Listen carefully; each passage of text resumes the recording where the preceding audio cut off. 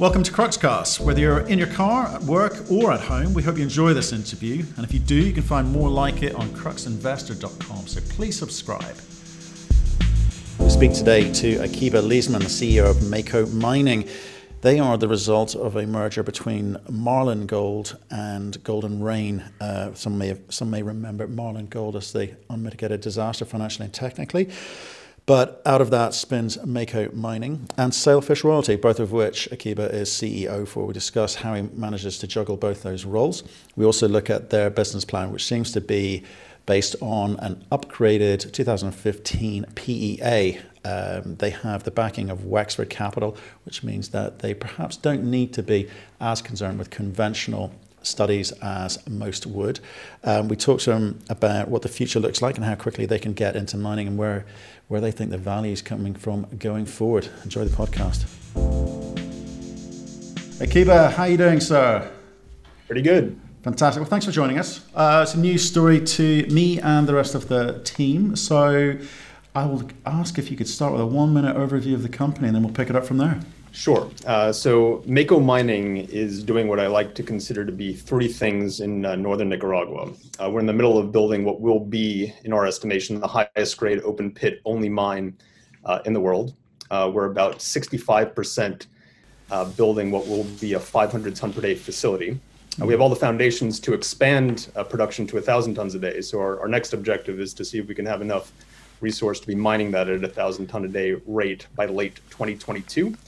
And then thirdly, we do think that we're sitting on an orogenic gold mining camp. We haven't done much in the way of regional exploration, but once the mine turns on and we have some cash flow, really our main objective is to start exploring our now 200 square kilometer land package when we have the financial capacity to do that. Okay, fantastic. Thanks very much. We always start off by getting to know the management team. It's the first time we've spoken and heard the story from you. So can I ask about you? What's your background? You come from a financial background, obviously, but maybe kind of run down how you've kind of ended up where you are today. Right. So I'm actually a chemical engineer by training. After business school, I worked for a project finance bank, South African one, but based here in the United States. Then after that, I was one of the first employees at the Red Kite mine finance funds, which have now split into Red Kite and Orion. And then in 2011, I left to take over the precious metals portfolio of Wexford Capital, a private equity and hedge fund group based out of Connecticut and now Florida. And then in 2012, so pretty soon after I started with Wexford, we actually wanted to start creating our own portfolio companies. So we created a company called Marlin Gold.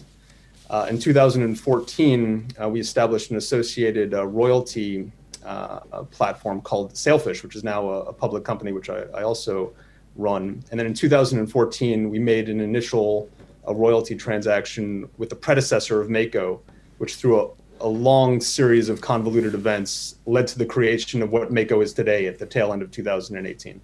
Okay, fantastic. I mean, can you tell me a little bit about that structuring that you did then? Because obviously people will remember, Mako's previous incarnation was two companies coming together. Can you what was your involvement with each of those and why did those two companies come together to make Mako? Right, so on the one side, it was Marlin, which had a small-scale heap leach mine in southern Mexico, which by all accounts was a technical failure in terms of what happened over at La Trinidad. We're in the process of selling the Mexican operations to another publicly traded company, and hopefully that will close sometime this calendar year. So we've moved on from Mexico. In 2014, when we did realize that we actually needed to expand our asset base from the Mexican operations, we came across this company called Golden Rain Resources, which had a nice little discovery, high grade in northern Nicaragua. And the management team and especially the directors of the company had a way of approaching the project which frankly made it too small. So they were adamant about not raising any equity capital to advance the project. And I was really the only one that raised my hand to have a royalty structure put on the property in 2014, albeit on a small part of the land package, which effectively rendered the project potentially uneconomic, but certainly unfinanceable. So there was a period of about 4.5 years that Marlin and Golden Rain were, I should say, Marlin was trying to negotiate a merger with Golden Rain, and then finally, after about 4.5 years, we had the management and the board accept a transaction which combined the two companies and allowed Sailfish to restructure that grossly encumbering royalty into a moderate 3% NSR on the primary 500 ton per day project area and a 2% NSR on the remaining of the land package as it existed in 2018.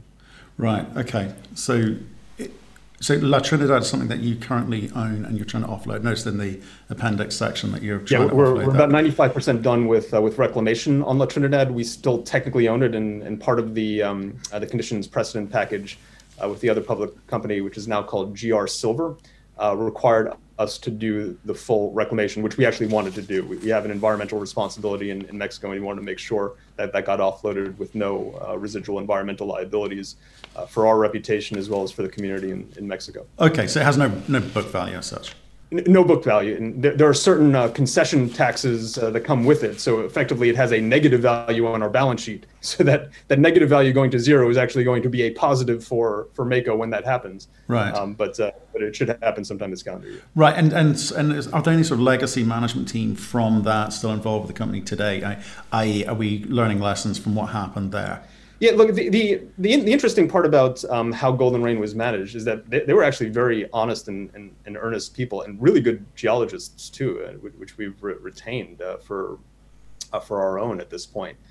And I would say even more interestingly, the root cause of the problems over at Golden Rain were because the former directors of the company and I actually agreed principally on what this project was worth. I thought this was a $1 billion asset when we first got involved. So did they. Their approach to dealing with a $1 billion asset is because this was a $1 billion asset, therefore any equity that we raised would be extraordinarily and potentially damagingly dilutive. So therefore, we can't raise equity. And the natural approach is just to make the project smaller and smaller and smaller and smaller until nothing was left, especially after that royalty transaction occurred in 2014. For me, I agreed with them. This is a $1 billion asset, but in order to get to a $1 billion asset, you have to execute on the three legs of the stool over here: 500 tons per day, expand to 1,000, and then eventually prove that this is an orogenic gold mining camp. And that does require capital to do. Okay, and the same with Marlin as well, with any sort of legacy management. Yeah, right. So we initially backed Marlin based on a management team that we worked with in the past, and in 2014 we were certainly kind of getting some negative feelings about that management team, which is actually one of the reasons why we were looking for things like the Golden Rain royalty. We brought in our current operating management team led by Jesse Munoz, Mako's COO, at the tail end of 2014. He and his family used to run a full service engineering, procurement, and construction management firm. And then in 2015, I was actually forced to fire the former CEO of Marlin. And then I took over as interim CEO in 2015. About a year after we did the original royalty stream. So the key operating, and I also elevated Jesse at that point in time over at Marlin to interim chief operating officer. After that time, we merged with Golden Rain. I actually resigned or gave up my job as CEO, and I was actually very, very happy about that in 2018 because I did have a day job as an investor at a private equity and hedge fund group. And then in March of 2019, the former CEO of then Mako abruptly resigned. I took over initially as interim CEO in March of last calendar year, and then full-time CEO in August. So I actually haven't been on the full-time job over here for what is that, more than 8 or 9 months now. Right. Okay. The reason I'm asking these questions, obviously, the market's got a long memory. They look at what happened at Merlin, wasn't particularly good. A lot of value destroyed there, and just want to just give you a chance to say, well, this is something new. We're starting afresh in a way, even though you've kind of been involved in one way, shape, or another for the last 5 years. Sure. So I mean, no question on outcomes, right? So yes, yes, it was a technical and financial failure over at La Trinidad. Thought processes, though, about how we decided to get involved in La Trinidad, albeit one from a much more naive perspective. So guess what? That happened in 2011, 2012. I actually am about 9 years, I'm not sure if smarter is the right word, but certainly more more experienced. I had more gray hair, albeit somewhat shorter than normal. So the thing about La Trinidad is that it had a small scale, what we thought at the time, relatively low capital intensity, a project. It had better than average grades, where if the technical plan wound up working, it would be a relatively low operating cost mine. And again, that was the plan back in 2012. But the reason why we got involved was that the land package, which was really district scale, and one of the reasons why GR Silver is attracted to this. At one point, Marlin and its predecessors controlled about 7% of the state of Sinaloa under mineral concessions rights, over 300,000 hectares. And we thought we would be able to leverage off that small scale operation over at the initial Taunus heap leach as part of the La Trinidad property, and then use that to explore the broader land package, which, if you actually recall how I gave that 1 minute elevator pitch, is really exactly what we're doing over at Mako, is that you start small, be able to execute, grow into something more substantive and more material in the context of global gold mining. But really the big prize is to find out what these district scale land packages are involved. If this was just going to be that small scale project, we wouldn't have been involved at Taunus/La Trinidad, and we wouldn't have been involved at San Albino 500 tons per day proper. So the thought process is similar, but we are coming at this with a lot more technical capacity than frankly we had back in 2011, 12.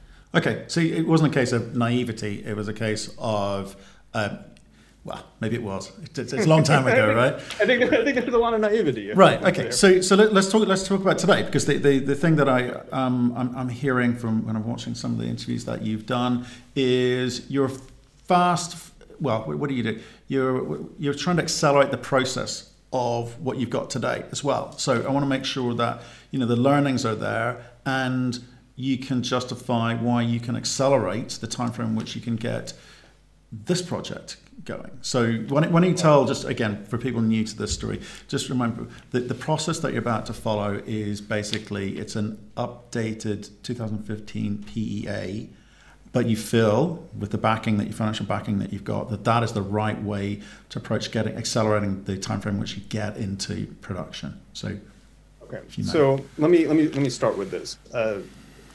I believe in 43-101. I think it's a really, really good regulation that keeps out really a lot of fraud in the industry, and it's very helpful for businesses to have best practice disclosure. Full stop. Right.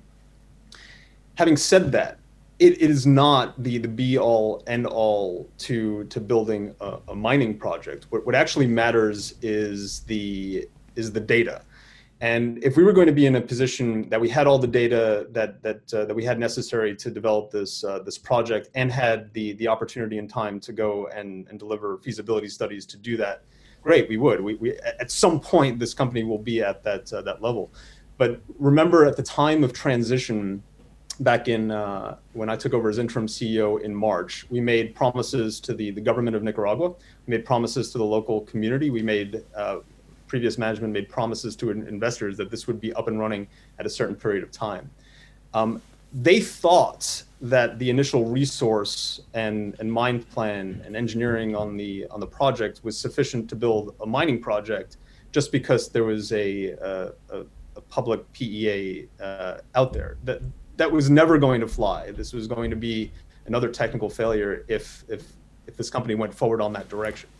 The very first thing that the company did, and actually this was even before I took over, so previous management agreed with this objective, was to completely redo the underlying geological model from the ground up. And that was incorporating 2 successive drill programs prior to 2019, to 2016 and 2018, into an updated model.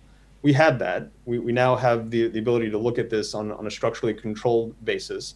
And we can make a plus or minus 30, 40, 50% kind of thumb in the air assessment that this project was going to be economic and ready to go. So Wexford Capital backstopped a US $20 million rights offering that closed in July of last year. We implemented that rights offering a couple months later.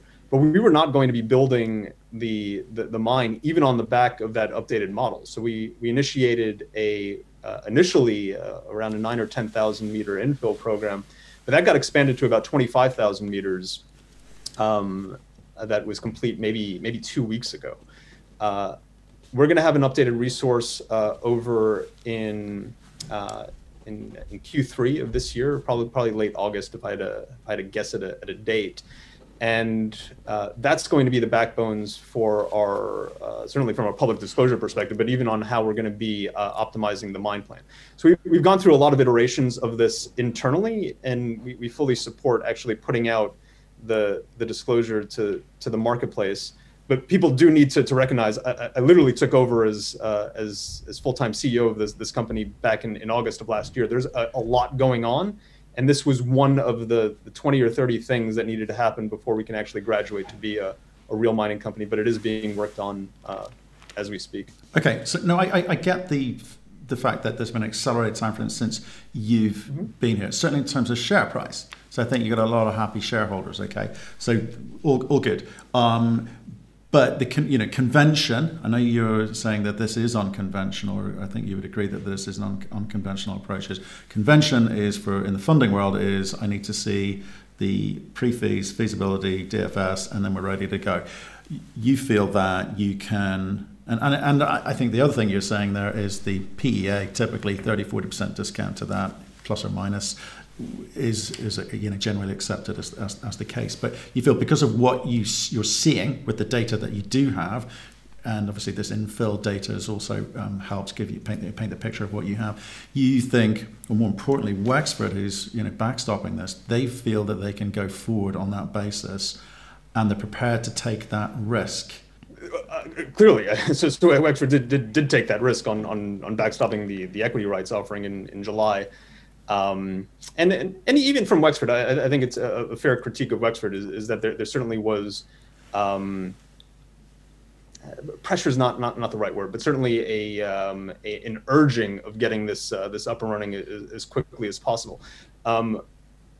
For a whole host of reasons, I'm actually one of the best suited people in the world to navigate between the junior mining market and Wexford as a controlling shareholder, just because I used to work for Wexford, so I kind of know how they think.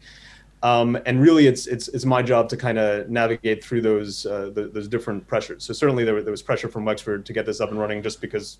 Well, I bet. So Wexford were also a previous owner of Merlin. They're involved with Merlin. Sure. Yeah. Okay. So given that you were the best person in the world to liaise between the two, and you understand Wexford because you worked there, do you feel some of that pressure to get this thing up and running comes from the fact that they're still trying to deal with the losses on Merlin?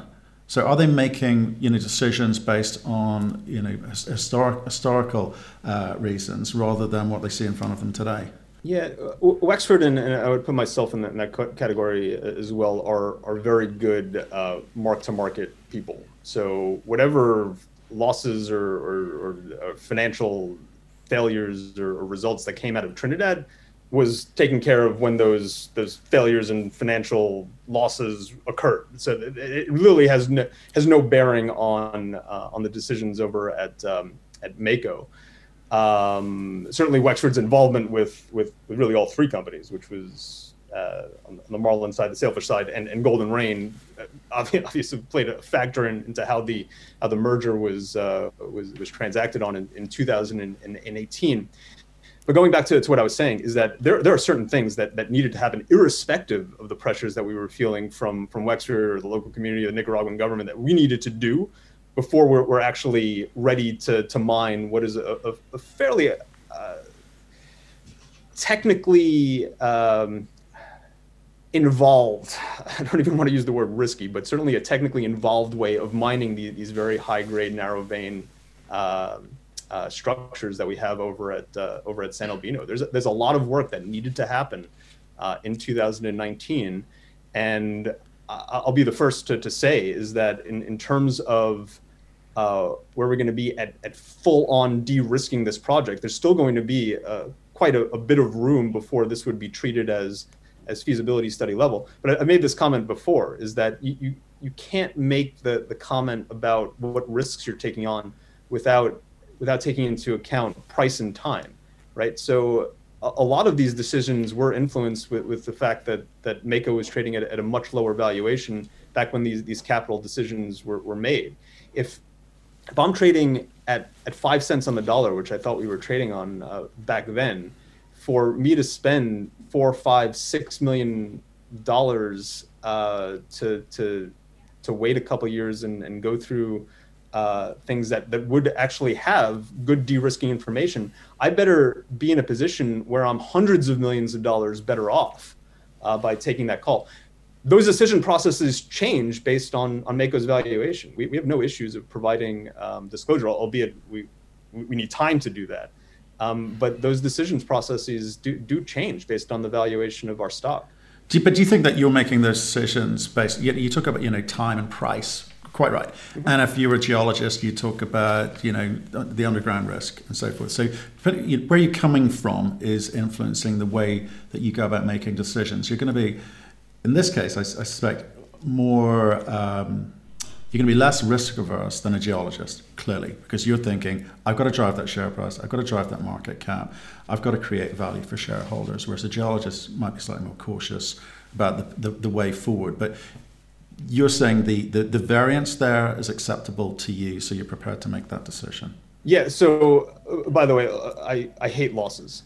Like I actually even I hate selling investments and not capturing full gains as well. Like I have nightmares about it. I wake up in cold sweat when I have a position that's going against me. That's my nature. So don't get me wrong. I don't take silly risks over here.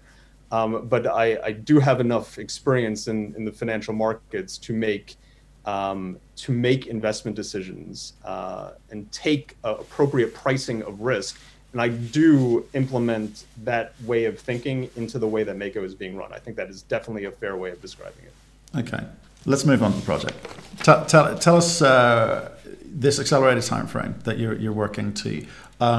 What's the time frame look like? What are you actually going to be doing? I get the infill stuff. Some great numbers coming out of the ground there. But at the end of the day, you're chasing high grade vein systems, right? So you have alluded to it's complex. It always is.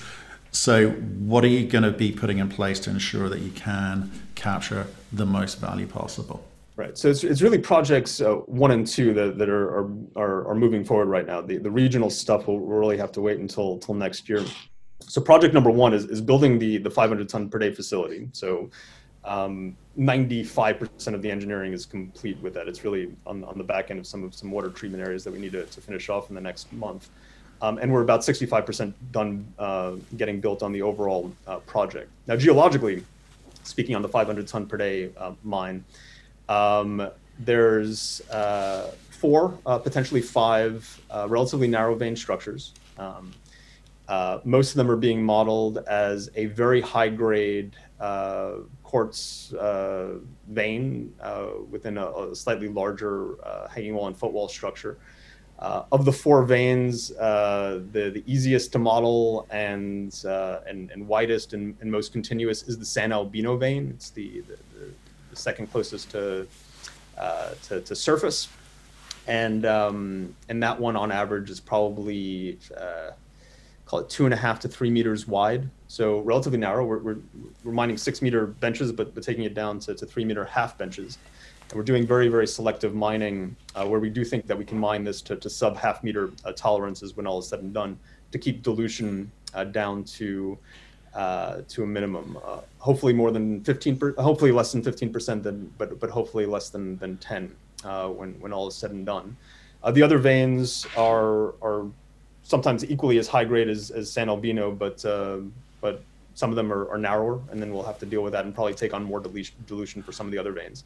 We've made a discovery to the south as well, over at Las Conchitas, and there the grades seem to be somewhat higher, and then the structures somewhere on the average of the 4 veins that we're mining up north over at San Albino. So it really does look, there are some differences geochemically between the two, but it really does look like similar stuff to what we have over at Las Conchitas, to what we have over at the San Albino project proper. Okay, so what do you actually know today? Because obviously I know you've done a lot of drilling recently. So what do you know about the grades, the continuation of those grades, the thicknesses, the mineralogy, going out? Because grades is one thing, but you also need a lot of it. So what do you know? Right. So I used to be a lot more open with where I thought that the data was going to be, principally because it was really based on our own internal data. We hired an outside group, MDA, 2 weeks ago. So they're going to do their own modeling. And people feel free to look at what I've said in the past. I'm not retracting anything that I said, but I'm not going to be commenting on specific numbers until the report comes out in late August, early September. What we do know is that that PEA was modeling a resource on the open pit that was grading on average of about 7 grams a ton. Based on the updated modeling on how this was being approached, the structures are much more structurally controlled than what was being modeled before, and it doesn't take a rocket scientist to assume that the tonnage is going down and the grades are going up. So, but use 7 grams as kind of like the reference point, and then we're pretty comfortable that that number will be substantially higher than that. Okay, I guess we'll wait and see on that front. Okay, so if this doesn't work out, do you go running back to Wexford? They welcome you with open arms. Right. So it depends what not working out means. If this project fails, then I don't think Wexford would have me. That's different than having like certain operational hiccups, right? So when 6-7 weeks ago, we maybe even more than that now. I'm starting to lose track of time. We put out a press release that we were initially expecting first gold pour to happen late summer this year. We took down our first pour date to Q4. We took down eliminated almost all non-local contractors. We pulled all our expats out of the country because Nicaragua was starting to see the first effects of the pandemic. And then our suppliers also started to get backed up with just the really stressed global supply chain right now. So it's no question that we're operating on a 3-month minimum delay to the project than what was being even thought about in early February, just to show you how recent some of these events have transpired. In situations like that, Wexford is there. Nobody likes delays and overruns, but Wexford is there to make sure that the project is completed. So that to me, I don't think is a failure. That mining is risky, and certainly we had a lot of risks in 2020. If this project is a technical failure, I'm pretty sure I'd be out of a job at both Mako and Wexford. They don't really tolerate failures like that. Right, I'm just trying to establish the relationship between you guys, because obviously you were there for a long time. They had the issues with Marlin. They've therefore ended up with a large position today, which, in terms of trading liquidity, it doesn't seem to have affected you. You're well traded. It's not a bad position. So they're not affecting your ability as CEO with your CEO hat on to do what you need to do. You're very promotional as well as being very financially literate. So they don't hold you back in terms of how you run the company, because you're still effectively a Wexford guy.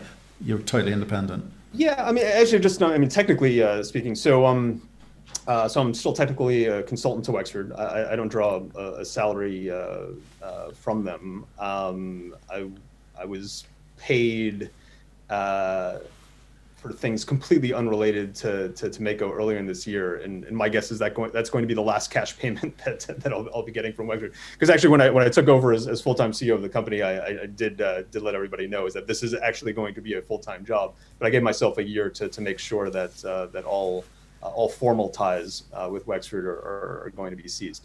Now, given that there's a difference between cutting formal ties and then dealing with a 56% shareholder. So I don't even care if I didn't have a background over at Wexford. It's that they're going to be part and parcel to decision-making capabilities over here.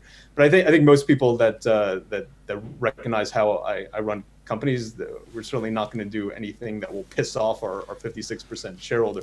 But we do run this company pretty independently, and we're making decisions really for the benefit of Mako shareholders as the whole, of which Wexford is the majority of that. Okay. How much time do you spend on Sailfish royalty then? So the Sailfish is a royalty company.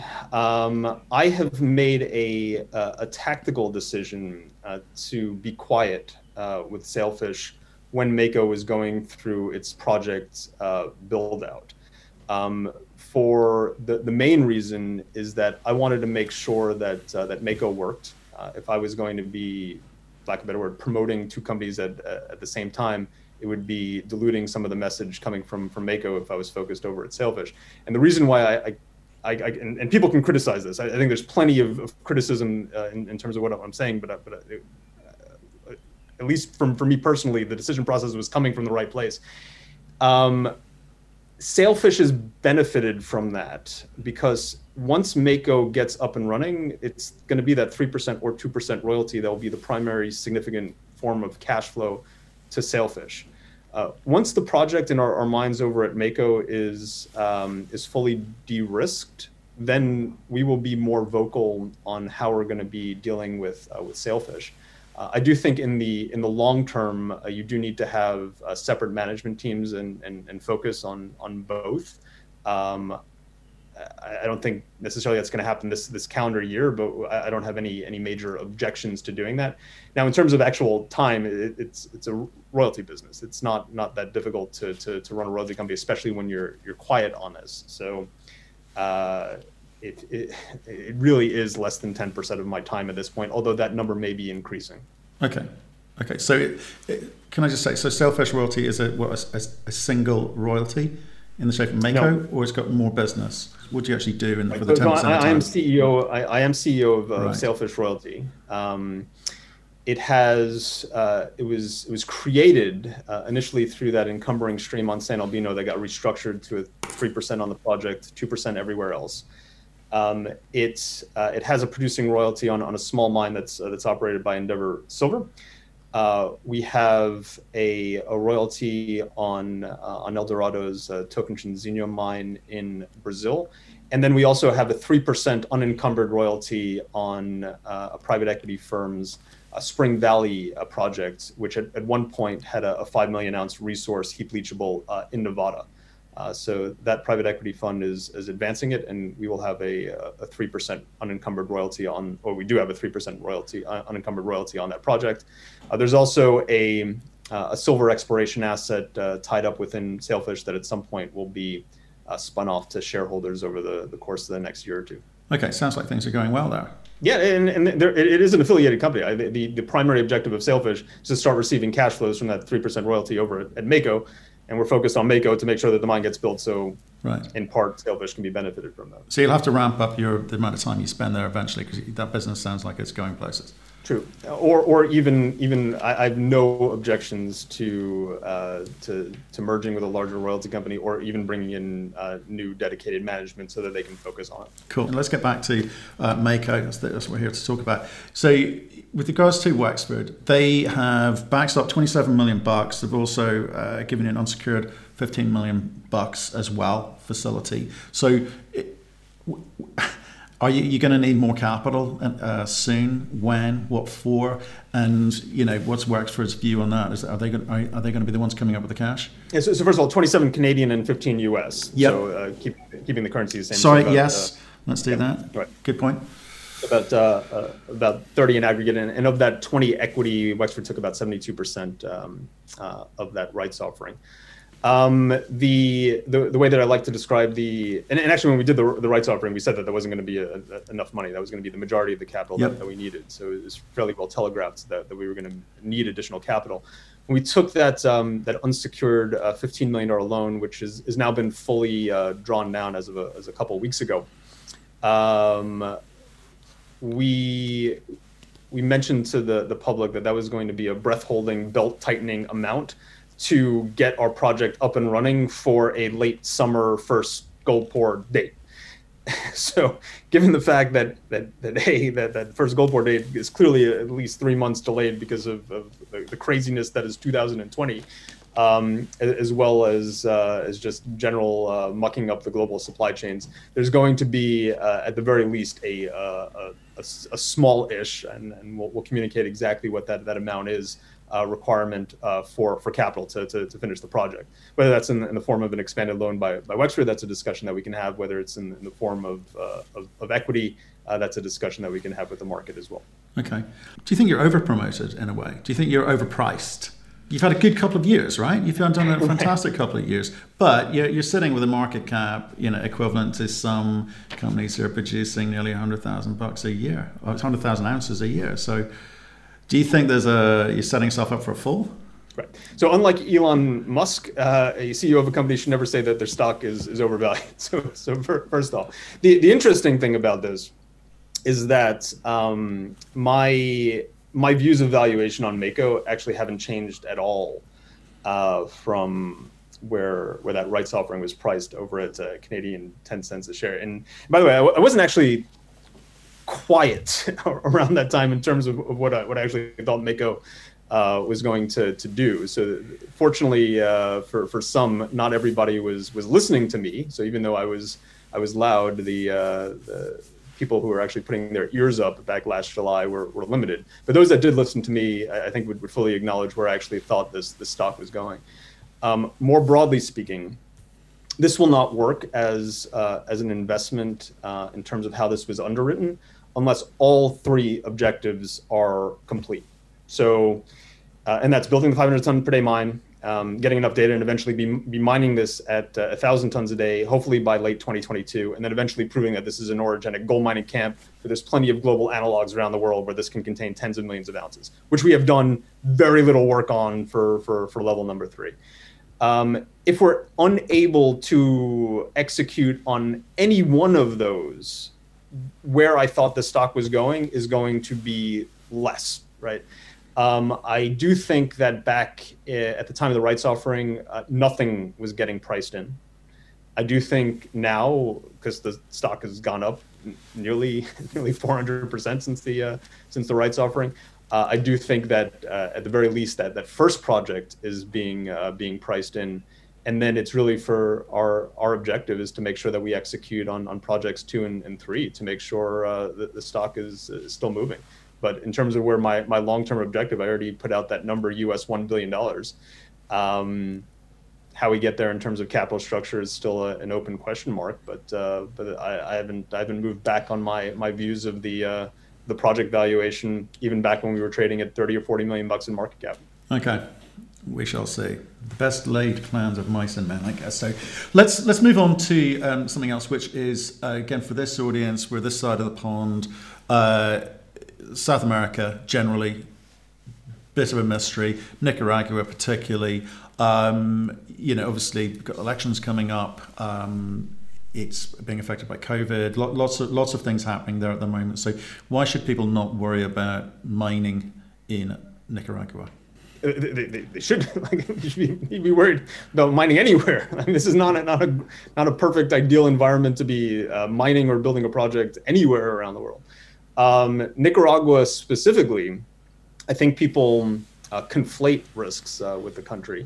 There was a political unrest in 2018 that got put down pretty violently by the government. So there certainly was risk associated with that. The way that I like to describe just the political situation is that the riskiest thing about Nicaragua is just that it's so small, is that so very, very small events, inclusive of what happened in 2018, can really have dramatic changes to the political backdrop for a country that has a $15 or $16 billion GDP. It's just a fact of the matter.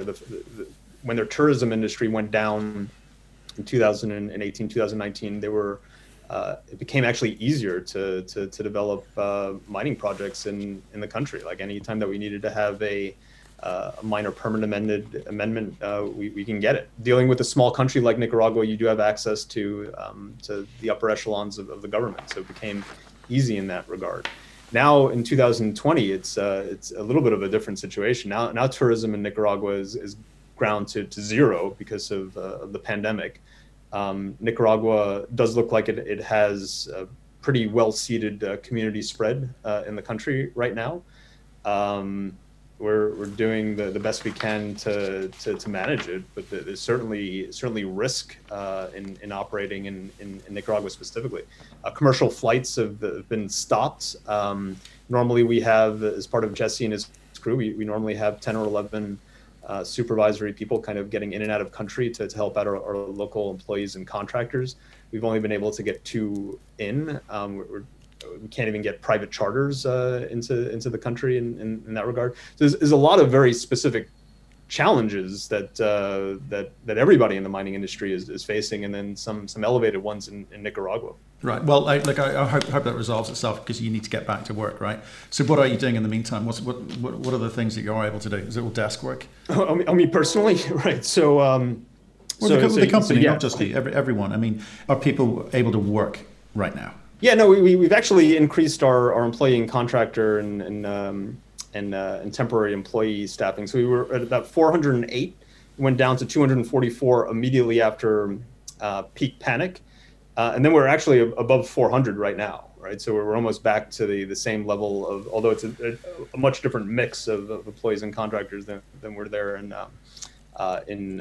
late February, early March. So we're back to almost full staffing. There are strict quarantine provisions at the mine, right? So we're about 5 hours away from Nagua, where it looks like that's where the main hotspot of COVID spread is right now. So the only known COVID infection that we've had within the Mako base has been me. So I actually caught it about 6-7 weeks ago. Luckily, it was minor. I appreciate everybody's kind words. It really was not much of it. I heard. And then, but we are starting to hear second degree stuff. So an employee of our, not an employee, an executive of our contracting firm that has not been associated with our project looks like he may have passed away from COVID. We have a family member, one of our employees has passed away as well. So it's very real in this country and needs to be managed. But right now, our staffing level is up to full. We're trying to take as many precautions as possible. But it's not like the virus is going to go away. We just have to do the best we can, be as safe as we possibly can, and if something happens in the mine, to mitigate it as best we can. Well, I'm sorry to hear that for those people and those families. It is affecting a lot of people in a lot of ways. So I guess one last question is, so the date for you actually, because there's a lot of work happening above the ground at the moment. I see pictures of trucks and people, and there's things being built and cement being poured, and it's very eventful above ground. You've got to get underground and start working out how you do this economically, right? So that's the big moment for you. So when does all of that sort of more meaningful stuff happen underground? Right. So all of the work geologically that we've done through the infill program was associated with the open pit portion of it. So the PEA did have a combination of an open pit and an underground scenario. My guess is that we're going to try to push the open pit as much as we can to avoid making that decision to go underground as long as possible, although we won't discount doing that. No, so I was meaning the below surface open pit. Right. So in terms of, understand. In terms of mining we've moved a few 100,000 tons of material. 99% of that has been waste. So part of that is because we need waste material for our dry stack tailing storage facility. So that was by design for engineering purposes. And then we've exposed the high grade vein, but our lab is only just starting to have the capacity to process fire assays, and it's at least 5 or 6 weeks away from being certified to run actual production-based fire assays to our satisfaction. So we're not going to be mining a lot of the high grade until our lab is functional, albeit the lab is essentially 99% done as a unit, the equipment up and running, and now it's just a question about training and certifying. And then as soon as that happens, we're kind of mining mineralized material. Remember, we're PEA, so this is not the ORE word, but mineralized material. Right. Okay. Well, fantastic. Thank you so much. Great summary. Loved it. We should stay in touch because obviously things seem to be moving deliberately fast, and there should be lots more news flow. So do stay in touch. Pick up the phone. Let us know what's going on. All right, great. I appreciate it. Thank you for listening. If you've enjoyed the interview, why not subscribe to Cruxcast or our website, cruxinvestor.com, and of course our YouTube channel, Crux Investor. Plus you can catch us most days on Twitter and LinkedIn. We really love getting your feedback, so please keep it coming, and we'll speak to you again soon.